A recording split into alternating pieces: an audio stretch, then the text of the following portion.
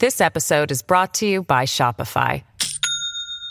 Do you have a point of sale system you can trust, or is it a real POS?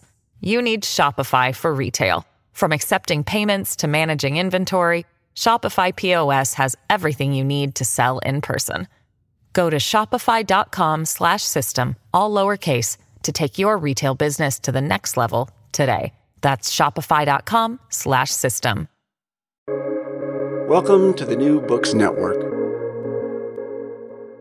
Welcome to New Books in Language, a channel on the New Books Network. I'm Malcolm Keating, and today we'll be talking to Katherine Abel, author of Fiction, a Philosophical Analysis, published in 2020 by Oxford University Press. Thanks for talking with us today. Thanks for having me. Let's dive right in. In your book, your aim is to give a unified account of several philosophical problems related to fiction. And here we mean fiction in a broad sense. We can talk about that as we go on. Before we dive in, why is this an important philosophical topic? Why should we care about fiction? What's at stake in our understanding of it? Well, to me, one of the key issues at stake is the light it shines on communication. So theories of communication in philosophy of language and philosophy of mind tend to focus on communication via assertions. But when people write fiction, they do seem to communicate things to their audiences, but they're not asserting them. And I think that whereas plausible models of the communication of beliefs, especially when what we're communicated isn't entirely captured by what we say, give background knowledge about the world an important role in drawing inferences about what's being communicated. And I don't think that model works very well for fiction. So understanding fiction seems to require a different account of the kind of communication going on to the case of assertions. And by providing an explanation of what's going on in fiction, I think we can shed light on communication more generally. Mm-hmm. Okay, so we're going to be talking then about the role of inference in what's going on today. So we'll have to keep an eye on that as we go forward and think about some of the broader applications too. Maybe we can talk about that at the end. So how did you get interested in these problems, though? The topic of fiction. Well, previously I'd been working quite a lot on pictorial representation and how the way in which pictures represent differs from the way in which language represents. And I got interested in pragmatic theories of language use and was interested in whether they could help understand some of how we could understand how pictures represent by analogy with the pragmatics of linguistic communication. And I decided that we could, but then it occurred to me that doesn't work quite so neatly when what the picture represents isn't something that purports to reflect the world in any way. So my interest in fiction generally grew from that, I suppose. Mm-hmm. And so you're thinking about cases like where you're looking at abstract art or things like that? No, more cases. So I was sort of interested only in the case of representational pictures. But so one key theory, one influential idea in the philosophy of depiction is that whereas a word represents what it represents because of a convention, a picture represents what it represents because it resembles that thing. But different pictures resemble their objects in different ways. And I thought maybe inference plays a role in determining which respects of resemblance are at issue or governing any particular instance of depiction. So what I have in mind, the problem cases for the account of depiction I came up with are cases where you have a picture of a fairy or something that doesn't exist, because although, we have the notion of a fairy in culture broadly, there isn't any actual thing to be resembled there. I see. And so that then, of course, you might think it tracks with some of these problems in fiction where there isn't actually any fairy that's being talked about in the fiction. Right, yeah. Yeah. We're talking about a fairy. It seems to be a specific fairy, but there's no actual fairy in the world. I see. Okay. And so we'll talk about this as we go on, that your account of fiction then is quite broad. You're not just concerned with, say, novels, but you're thinking about fiction in a broader sense. Maybe you could say a little bit about what you mean by fiction then. I suppose by fiction, I mean any practice, any communicative practice, whatever medium it exploits, that non-defectively represents things as being other than things are. It doesn't purport to track the way the world is, the way things are in the world would be a better way of putting it. Mm-hmm.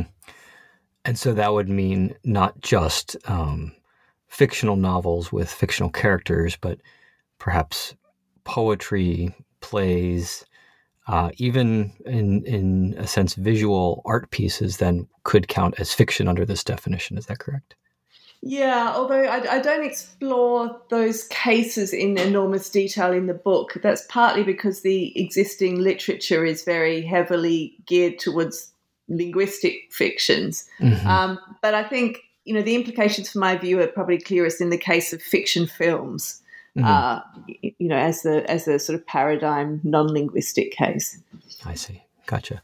Well, we can talk about that once we get a bit clearer on what your thesis is. And so maybe take our readers through just the most simple statement possible of your thesis, and we can dig down into the details. What is it that you're arguing for in this book?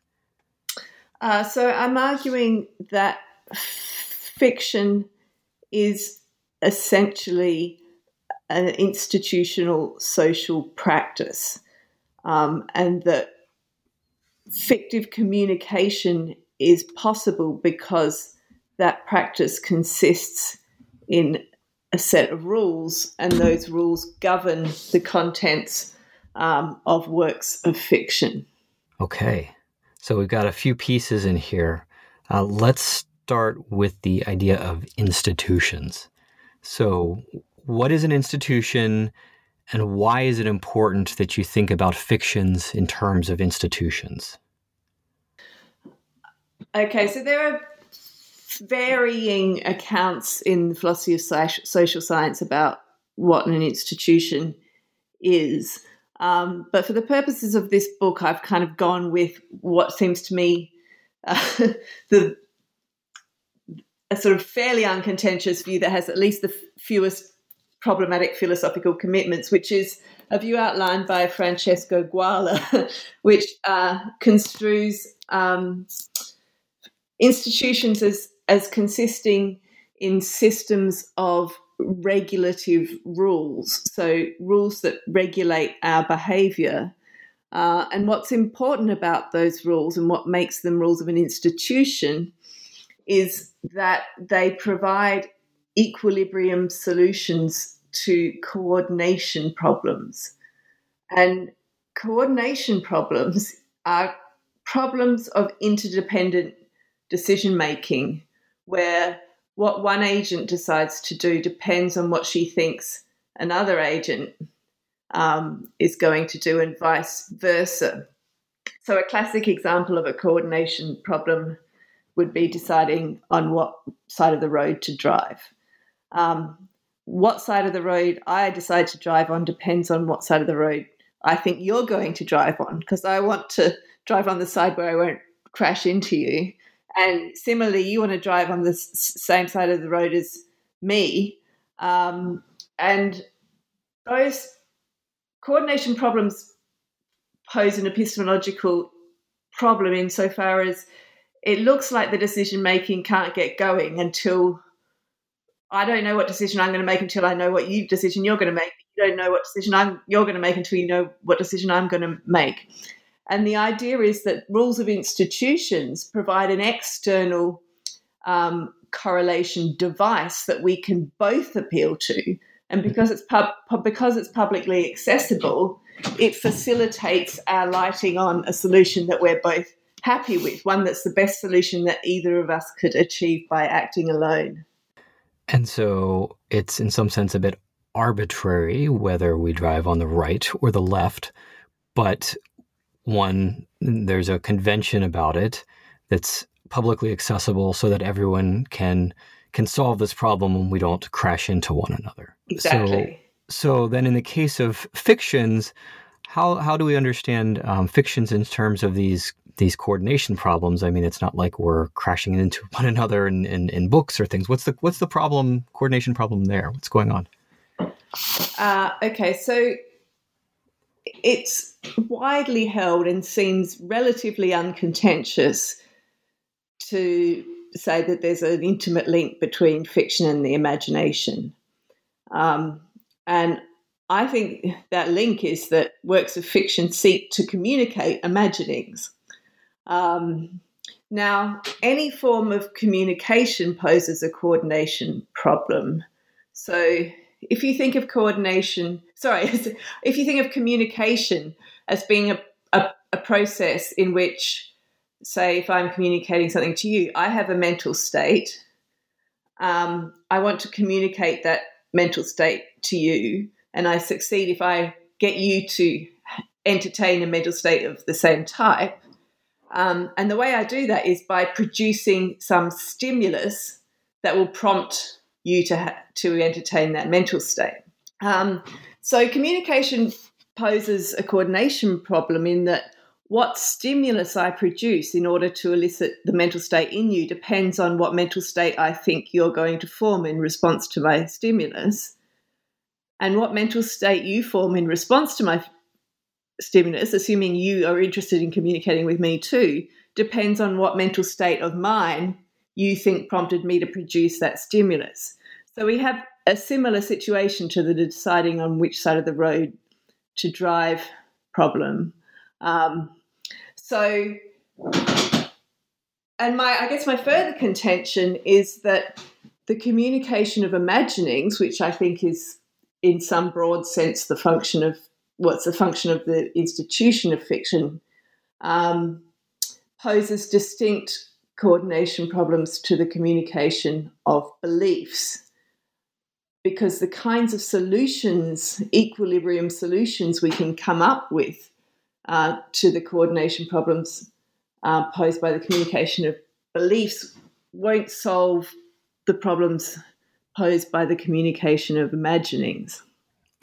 Can you give an example of that? What would be a contrasting case of solving a belief problem, coordination problem versus one where you're supposed to imagine something?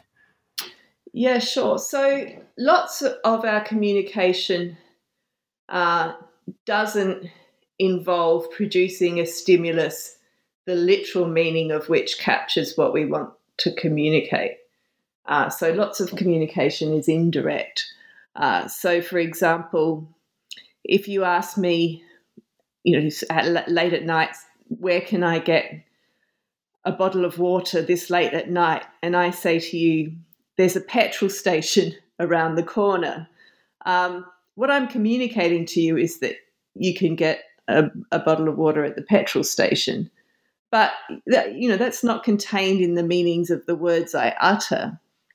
Rather, you make an inference based on your knowledge of the world that petrol stations often sell drinks, that they're very often open late at night, to work out that that's what I'm intending to communicate.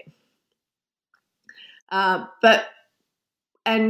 communication in fiction is often indirect in this way too.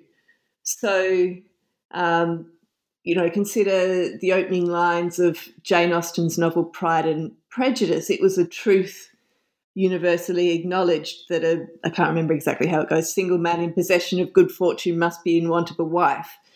Well, that's an ironic statement. It's not part of the content of Pride and Prejudice that actually every single man in that position does want a wife. Right. Rather, perhaps certain people are apt to hope that that's the case. So there we see there seems to be a role for inference, but we can't straightforwardly draw on our knowledge about how the world really is in working out what Jane Austen's communicating there, or in fiction generally, because there's no reason to assume that it's going to conform with the way the world is. Mm-hmm. So there seems to be at least those sort of indirect instances of communication where what's being communicated is an imagining rather than belief seem to pose a distinctive problem. Gotcha. So basically, we can draw on sort of commonplace understandings about the way the world is to draw inferences about petrol stations because we have experiences with them selling bottles of water. But in a work of fiction, even though we know when Jane Austen was writing, and we can draw sort of biographical inferences about her as a person in the time she's writing in, we just don't know that she's referring to the world as it is in order to get us to imagine something. It could be a different kind of a world, so we can't make the same kind of inference. Is that roughly tracking? Yeah, that's right. Yeah. Okay. So then let's circle back to the idea of institutions. How does fiction as an institution resolve this problem? How are we able to then imagine what it is that the author wants us to imagine? So the key result or upshot of appealing to or construing fiction as an institution is one implication is that the contents of authors' fictive utterances, the utterances by which they produce works of fiction, are determined not by their intentions, but by the rules of the institution. So consider other sorts of speech acts that are sort of essentially institutional. So an act of marrying. So a priest or a celebrant utters a certain form of words in front of a couple who meet certain conditions, and if the right form of words is uttered, the couple is married, no matter what the priest or celebrant intends. I'm sure you can imagine a very artificial case in which they didn't intend to marry them. Of course, competent authors intentionally exploit the rules of the institution of fiction to communicate exactly what they intended to communicate, but it's ultimately the rules that determine the contents of their fictive utterances rather than their intentions. So appeal to the institution of fiction helps solve the coordination problem by providing rules that serve to match up imaginings with stimuli that elicit those imaginings in audiences. Mm-hmm. So then, thinking back to the analogy with the driving, right, on the sides of the road, if I want to know which side of the road to drive on, I consult a rule book in the particular country that I'm in. But I was an English undergraduate, and they didn't hand us a rule book when we started my degree to tell me what it was that these authors meant. So how do we understand what the content is of these fictive utterances? How do we understand what these conventions are? Yeah, so they're not written down anywhere. I mean, maybe in some books of literary criticism, some of them get picked up on. But we have a tacit grasp of them, just as we have a tacit grasp of the rules of English. And we pick up on them because of a sort of salience acquired through exposure to instances of fiction. So certain ways of correlating fictions with contents become salient to us, and we follow, and those sorts of patterns that are salient result in the sort of tacit grasp of these rules, is the claim. Can you give us an example of how that might work for a particular fictive utterance, and how we might acquire those tacit understandings of the conventions? I don't know if I can give an account of how we... all right, yeah, I'll have a go. Okay. So think about works of literary fiction written for English-speaking audiences. Now, I could write a novel for such an audience that is set in a non-English speaking country, yet I represent all the characters in my novel as speaking English words and sentences. Now, audiences don't. It doesn't even occur to them to understand my fiction as being such that, all these non-English speaking characters can miraculously speak English to one another. We just take it to be the case that the characters are saying words with whatever the meanings are of the English words I represent their utterances using, but in the foreign language at issue. So those kinds of practices are sort of second nature to us. We're not really aware of doing it. So that's the kind of thing I have in mind. I see. So it would be sort of a surprise or a deviation maybe from that convention if you start reading a work and some strange language is presented to you in a way that's opaque, right? A science fiction novel where some alien language is presented on the page.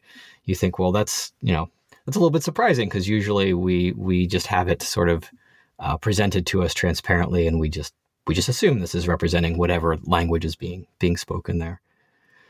Okay, so that's and I'm sure there's a lot that we could think about in terms of how we identify, how we come to know what these conventions are tacitly. That's a big epistemic problem. But let's move on just to thinking about the structure of fictive content, because as I understand your book, you're arguing for a view on which fictive content has two levels of content. And so we've been talking about convention, but there's also inference to the best explanation involved here. So maybe you can walk us through the content of fictive utterances. Oh, of course. Yeah. So it would be helpful here to provide a little bit of background to the debate, I suppose. So a sort of what amounts almost to an orthodoxy in existing philosophical discussions of fiction is that the content of works of fiction far outstrips what authors communicate by their fictive utterances. So, for example, it's sometimes thought that it's part of the content of Fielding's Tom Jones that Tom has blood in his veins, has a liver, sweats, sleeps, eats several meals a day, etc., even though very little of this is ever addressed by Fielding's fictive utterances. So the thought motivating that is that sometimes it's clear that fictions have content beyond those of their author's individual fictive utterances. So, in a murder mystery, sometimes things are implied but not ever actually stated. We have to kind of draw those inferences.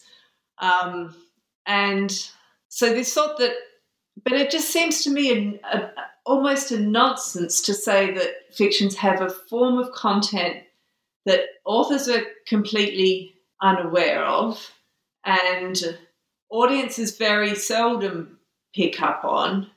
And moreover, we don't take them to have somehow failed to grasp Tom Jones if they don't ascribe to Tom the property of having a liver. So this just seems an over-inclusive conception of the content of fictions. So I want to argue for a much more minimal construal of their content, So I think authors' fictive utterances can convey their contents indirectly. So, as in the case of the opening line of Pride and Prejudice. However, whether their contents are explicit or conveyed indirectly, the contents of fiction consist in the contents of fictive utterances, certainly, but not this whole other repertoire of everything else that follows, that would be the case were things to be as those utterances represent them as being, which is the sort of orthodox view, I suppose. But just restricting the contents of works of fiction to the contents of authors' fictive utterances seems a bit too narrow, in the sense that it doesn't explain how something could be. So, it doesn't accommodate the case, for example, of Henry James's The Turn of the Screw, in which it's never communicated either that the governess is delusional or that there are ghosts, and audiences have to work this out for themselves. But one of those things is part of the content of the fiction, but it's not kind of plausibly ascribed to the contents of fictive utterances. So I think there's an additional level of fictive content which I call interpretative fictive content, which is determined in a manner dramatically different from the conventional way in which the contents of authors' fictive utterances is determined. Okay. This episode is brought to you by Shopify. Do you have a point of sale system you can trust, or is it a real POS? You need Shopify for retail. From accepting payments to managing inventory, Shopify POS has everything you need to sell in person. Go to shopify.com/system, all lowercase, to take your retail business to the next level today. That's shopify.com/system. So just to make sure we're getting the terminology right here, we have fictive content, and that is fictive content, and that's fictive content of the fictive utterances? No. Or is it that the fictive utterances is one part of the fictive content? Exactly. Yep. Yes. So it's the second. So you have this fictive content. Yeah. And part of that content are these fictive utterances where what is communicated, let's put it that way, by the fictive utterances is recovered by convention. And then there's this other part of fictive content which is interpretive, and we use inference to the best explanation to sort of work this part out. But it's not part of the fictive utterance itself. Is that correct? Yeah, and the background to that view, or the motivation to that view, really concerns the role that authors' intentions can play in content determination. So I mentioned earlier the problem with drawing on our background knowledge about the world to draw inferences about what's being communicated, when what's being communicated doesn't need to track the way the world is. So in the case of the communication of imaginings. And I think that problem poses a problem for claiming that the contents of authors' fictive utterances are determined by their intentions, hence my appeal to rules. So, going back to our earlier example of the communication of beliefs, when I say there's a petrol station around the corner and I communicate to you that you can buy water at the petrol station at this time of night, it's plausible that what I communicate there is determined by my intentions. And I'm intentionally exploiting your background knowledge about the world to tell you that you can buy water at the petrol station. I don't think that works for imaginings because there's no background knowledge about the world I can intentionally exploit to communicate that I've been turned into an enormous insect overnight or some outlandish content of the type that fictions routinely have. So I'm basically an anti-intentionalist about the contents of fictive utterances. I take them to be determined by convention. But I think it's too strong to say that authors' intentions play absolutely no role whatsoever in determining fictive content. I think they can play a role in doing so, and that we can work out what their intentions are once we have uncovered a significant basic level of content. So that's the content of fictive utterances. That's the rule-governed content. And there are two different models, roughly speaking, of how we work out what other people's intentions are. So say you notice me up a tree crawling along a branch at the end of which is a kitten. You are likely to ascribe to me the intention to retrieve the kitten. And the way that works is just inference to the best explanation. You observe my behaviour, you identify a desirable outcome of that behaviour, retrieving the kitten, and you ascribe to me the intention to achieve that outcome. But notice that in the kitten case, I don't care if you can identify my intention or not. I'm just going about my business doing what I intend to do.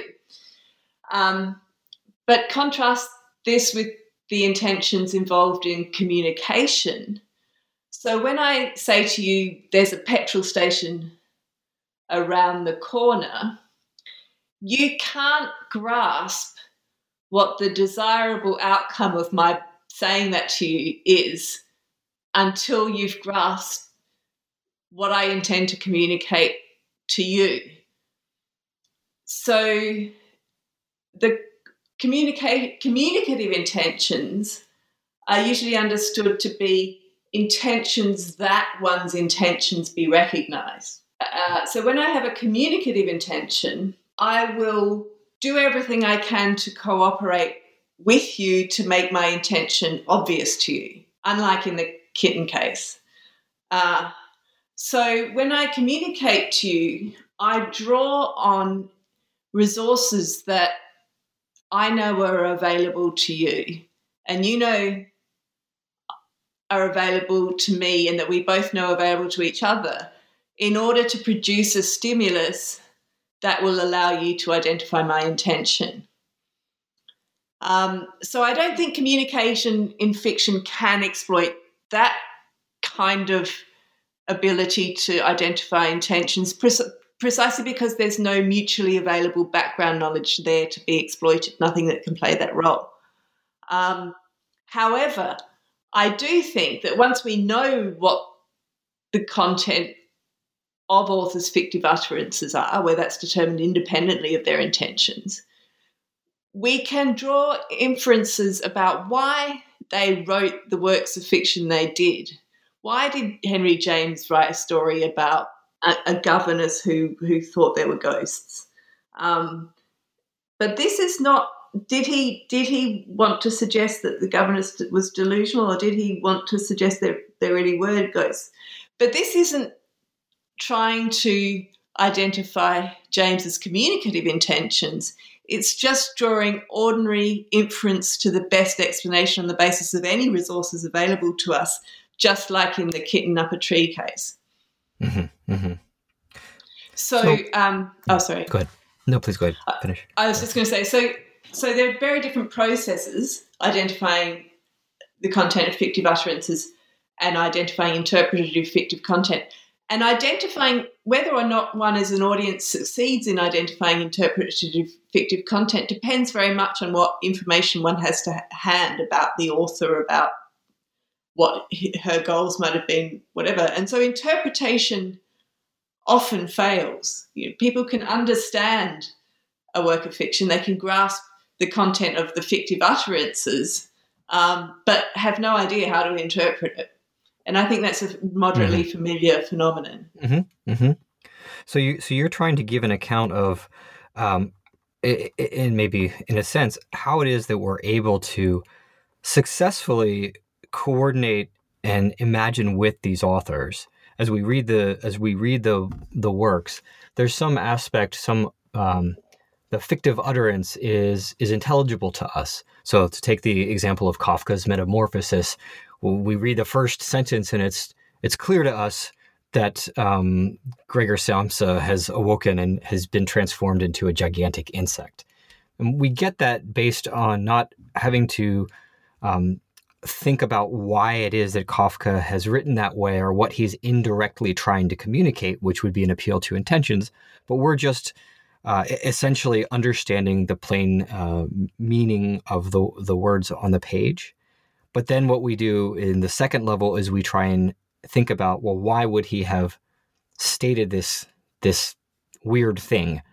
And then we draw inferences to the best explanation. Is that the idea? Not quite, because no. Okay.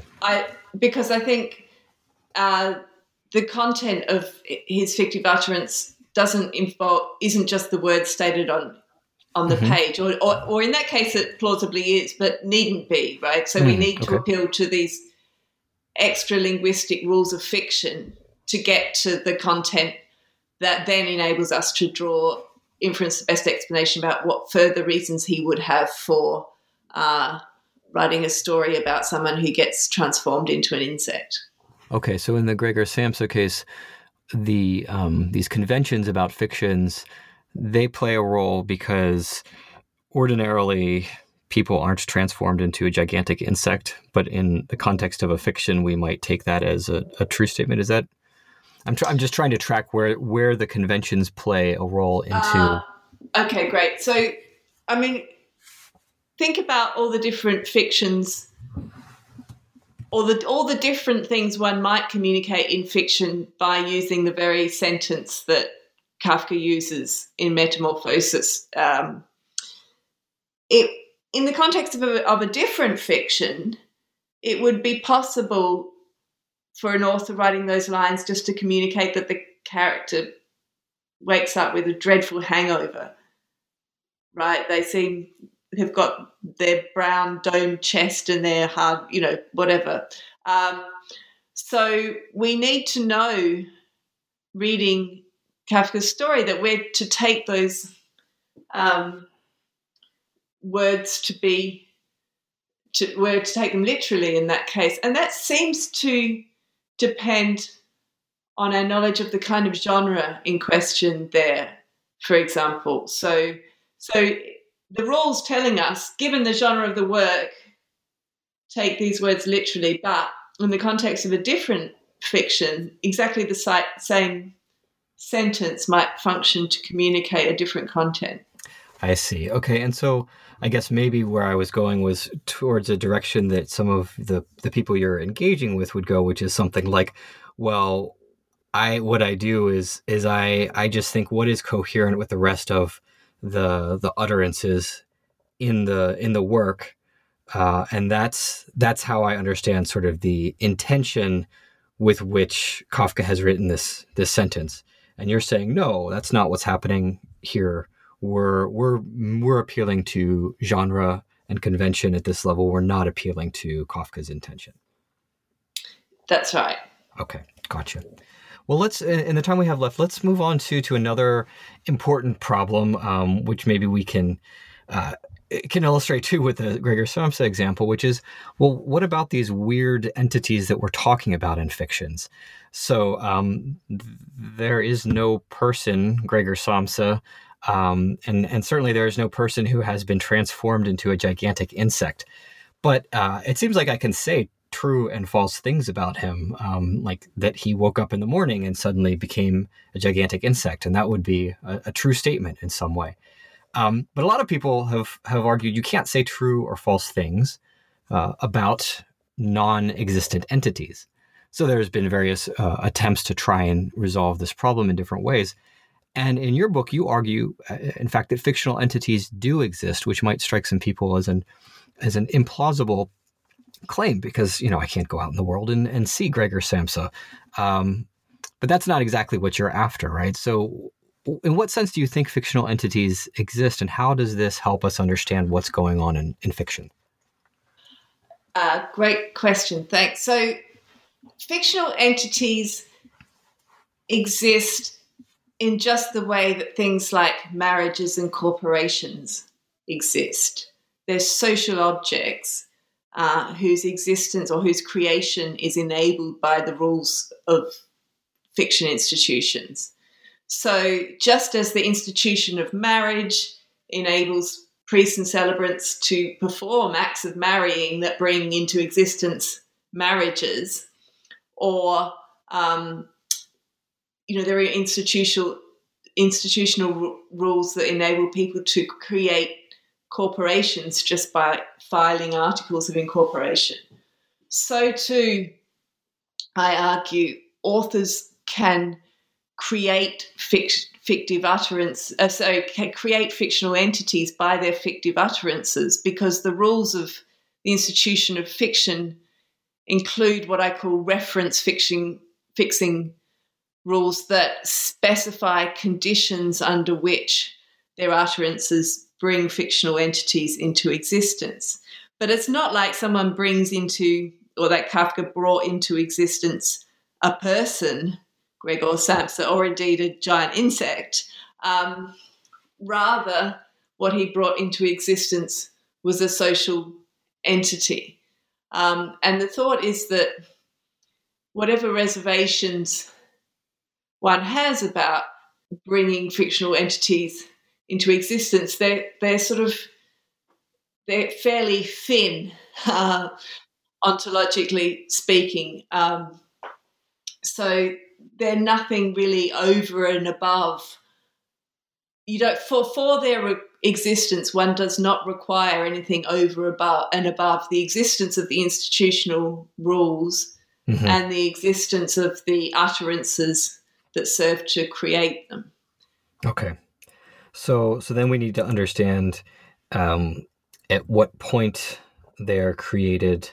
Do they continue to exist then as long as there are books in print? Is it how does this sort of institutional creation of these entities happen? We can end marriages by some sort of a declaration of divorce, and so we can, in some sense, end that entity.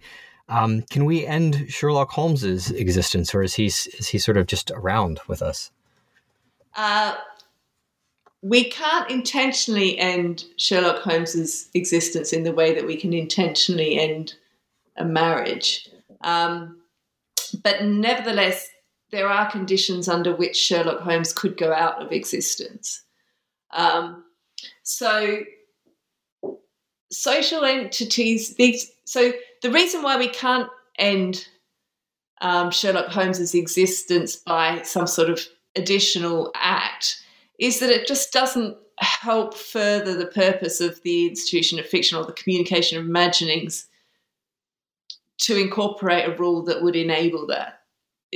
So no such rule has emerged. Nevertheless, the rules themselves need to be in place in order for social entities to exist. So if our practices were to change dramatically such that we no longer had any practice of fiction, it seems to me that under those conditions, fictional entities would cease to exist. But unless that happens, I think once created, they continue to exist. Mm-hmm. Let's think about individuation too, because I mean this is something that comes up when we're thinking not, we can take Sherlock Holmes as an example, but this comes up in lots of contexts.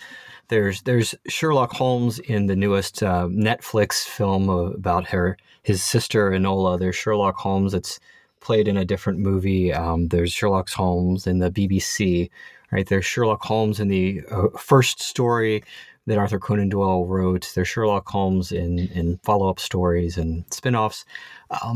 Would you say these are all the same fictional entity? Are they different fictional entities? How do we individuate fictional entities? I mean, I can distinguish my marriage from another person's marriage. very clearly. Can we do this for fictional entities?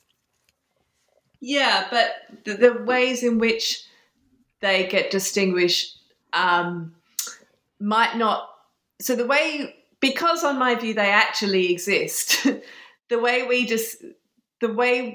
we individuate them does not always track the way they are to be individuated within the context of a given fiction. So it doesn't always track the way that fictionally they're individuated. So on my view, to create a fictional entity, one has to use a singular term, whether that's a name or not, without referring to any existing entity from a perspective internal to a work of fiction. So whether or not, let me just sort of explain that a bit with reference to your Sherlock Holmes examples. So whether or not someone who creates a TV series about Sherlock Holmes creates a new fictional entity or not depends on whether they are intentionally referring to the Sherlock Holmes of any pre-existing fiction as from a perspective internal to that fiction or not.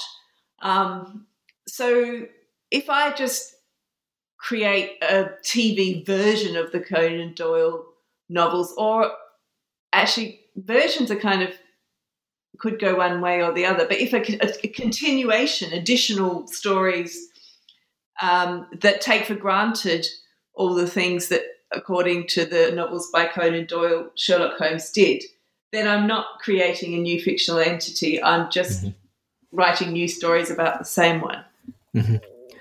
Would it then be possible that these fictional entities could have sort of contradictory properties? Like you write a further story intending to convey further facts about this Sherlock Holmes, but I don't know. I guess they talk about how he doesn't have his shoe size mentioned in the novels or the stories, but let's say his shoe size is 8 in one story, and then later we say the shoe size is 10. You can't have both 8 and 10, but they're asserting both things about the same entity plausibly. Would you just say then that there's properties that are in tension, but they're still able to be predicated of the same entity? Yeah, so I would deny, I don't think there's anything philosophically problematic about that. And the reason I don't think it's problematic is that I don't think the fictional entity Sherlock Holmes actually has the property of having size 10 feet. Sherlock Holmes doesn't actually have feet. Fictionally, Sherlock Holmes has feet. And fictionally, all kinds of contradictions a single story can ascribe contradictory properties to a fictional entity. So there's no additional problem posed by separate stories doing so. Gotcha. Well, I want to get to this related problem then here of how we talk about fictional entities. So in one sense, what you just said is, well, fictionally, Sherlock Holmes has this size feet. Fictionally, he has these other size feet. Obviously he doesn't have feet. He's not a physically embodied sort of entity. So I can say things about Sherlock Holmes, and there are things that I can say about him, maybe not his shoe size, but other things which I can get right and wrong. And so this is a very compelling approach that you're giving, because the reason I can get things right or wrong is because I'm talking about a fictional entity that has fictional properties or fictionally has properties. I think a better way to say it. But then doesn't it seem like this overgenerates, right? Because then can't I just appeal to lots of things like Pegasus or phlogiston or sort of earlier scientific theories that we've scientifically theorized entities that we've abandoned, and say, well, the reason I can get things right or wrong about them is because those entities exist. Is there an overgeneration problem here? How do you think about that? No, I don't think there is, and I'll explain to you why I don't think Pegasus exists, or I don't think Vulcan exists. Some I'm not the only person who thinks that fictional entities exist, and some people who think that fictional entities exist think that consistency demands that they also acknowledge the existence of mythical entities and failed scientific posits, etc. But I think there's a fundamental difference here, because the existence of fictional entities, for me, is enabled by the rules of an institution with a given purpose. The purpose of the institution of fiction is to enable the communication of imaginings. And you could see how it could facilitate that purpose to have rules that enable the creation of fictional entities, because having fictional entities to which to refer enables people to communicate specific imaginings about things that independently of those rules wouldn't exist. But let's take the case of failed scientific posits. The institution of science doesn't. I'm happy to say that there might be an institution of science with its own rules, but it doesn't seem to follow that it would incorporate rules that enable the creation of theoretical entities, because after all, the purpose of science is something like getting to the truth of how the world really is, and it wouldn't further that purpose to have such rules. So you can, when you say things like Vulcan was a mythical a planet that supposed to orbit between Mercury and the Sun. In some sense, you're saying something like Sherlock Holmes is an exceptionally intelligent detective able to solve the most difficult of crimes. But in neither case are you picking out actual attributes. So in the case of Vulcan, you're best understood as talking about how Leverrier thought that things were, and in the but so there's no. I think all that can adequately be accommodated. The reason why, without positing Vulcan, the reason why I think we need actually to have the entity Sherlock Holmes, or why I talk sort of about fictional entities provides evidence for their existence, is that that's not the only way in which we talk about Sherlock Holmes. We say things like Sherlock Holmes is an exceptionally able detective, and when we do that, we're talking about Sherlock Holmes from a perspective internal to the works of fiction about Sherlock Holmes. But we can also say things like, excuse me, Sherlock Holmes is a fictional entity created by Arthur Conan Doyle. And that seems to be straightforwardly true. So fictional entities actually have properties such as being created by Arthur Conan Doyle, or things like being an engaging character, inspiring many further fictions, etc. But we don't have to say something like Vulcan is a posit made, like we don't have to appeal to an actual entity of Vulcan in order to explain the fact that this particular scientist mistakenly thought that there was an entity which explained certain observances. There's a sort of a different direction of fit in his statements. He's trying to describe how things are, and in fictions, the utterances are trying to get us to imagine a world. So there's a difference there. These seems to be like two differences that you're drawing attention to. Is that correct? That's right. Yes. Yeah. Okay. So there's a lot more we could talk about here. How you carve out the difference between fiction and nonfiction, how you deal with fictions within a fiction. And of course, we haven't talked in great detail about some of your interlocutors in this book, but throughout the work, you engage a lot with names that will be familiar to anyone who knows anything about philosophy of fiction, Walton and Stock and others. So folks who are interested in those details, I think they can go to read the book. But maybe last question here. We kind of started out with this, the motivation for this book, as you noted, started with thinking about problems in representation in visual arts. And so I know this isn't the explicit content of your work. You don't really draw the applications here, but you do note that it can, your account can be applied to pictorial utterances, you would call them, like films, maybe paintings and sculptures and things. Maybe you could just say a little bit about, now that we understand your view, how you might think about applying your analysis beyond novels and linguistic fictional utterances to other kinds of utterances.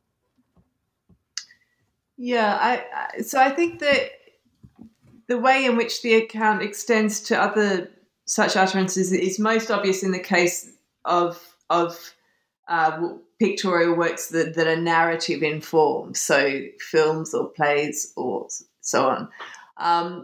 And the idea, again, is that when we watch a film, we don't always take what's represented on screen to be exactly the way things are in the film. So the thought is that that's because just as there are rules that govern the practice of writing linguistic fiction, there are rules that govern film fictions too, such that, when you have voiceovers in which narrators describe events, we don't take them to be addressing an audience or even to be speaking out loud necessarily. And things that are shown on screen can be part of false recollections, such that things didn't really occur that way. And so the thought is all those indirect ways of communicating a story in a film can be understood as enabled by rules of fiction institutions. Mm-hmm, mm-hmm. And then, so something like the fact that you make rapid cuts from one scene to another, from one vantage point of the camera to another, but yet there's continuity between one camera angle and the other camera angle. We take this as sort of a continuous unfolding of time or something like that. That would be just a convention about how we're understanding the presentation of of what's going on visually in the screen. Yeah, exactly. A great example. Mm-hmm. So what about then the interpretive fictive content? So when I'm looking at a film, what would be the sort of the inference to the best explanation that we're doing? Well, I guess it would depend on the film, but exactly, so when we draw inferences about characters' motivations, for example, I think that's often aimed at identifying interpretative fictive content. Mm-hmm. Gotcha. Great. Well, I think that's really interesting, and I think there's a lot there that we could think and talk about in terms of how these conventions, going back to our earlier comments or conversation, how these conventions come about, how we can break with convention and yet manage to communicate things in new art forms. There's a lot here, I think, that is interesting and worth thinking about. I really enjoyed the book, enjoyed the thinking about these ideas along with you in the book. And anybody listening, we'll have a link up to the OUP website for anybody who's interested in looking at it. Let's kind of close out here. Can you tell us a little bit about what you're working on now? Are you continuing with the question of fiction? What are you thinking about? Thanks. At the moment, I'm starting to think very carefully about the notions of medium and style. So I talk a bit in the book about the role that genre can play, but it seems to me that medium style can influence how we understand and interpret works, but perhaps their role is a bit different. So in the case of style, it seems to be, it can be sensitive to features of the individual artist. And I guess my contention is, to get at style first, you probably have to get at medium. So that's what I'm starting to try to do now. Mm-hmm. And this is a general problem, not specific, again, to something like linguistic fiction, but a more general question about medium and style more broadly. Is that correct? Yeah. So it seems to me that the way a style manifests could depend heavily on the medium. So you could, for example, consider Picasso's ceramics versus Picasso's drawings. It seems to be same style manifested differently in different media. So I'm kind of interested in the interactions of the two, and not specifically focusing on fiction, but just ways in which the way we represent the world differs according to the resources on which we draw to do so. Cool.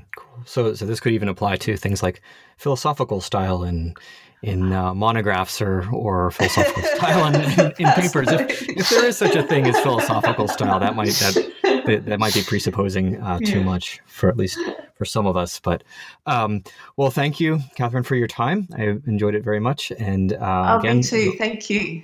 Yeah, no problem. The link is up on the website. So thanks for your time. Cheers.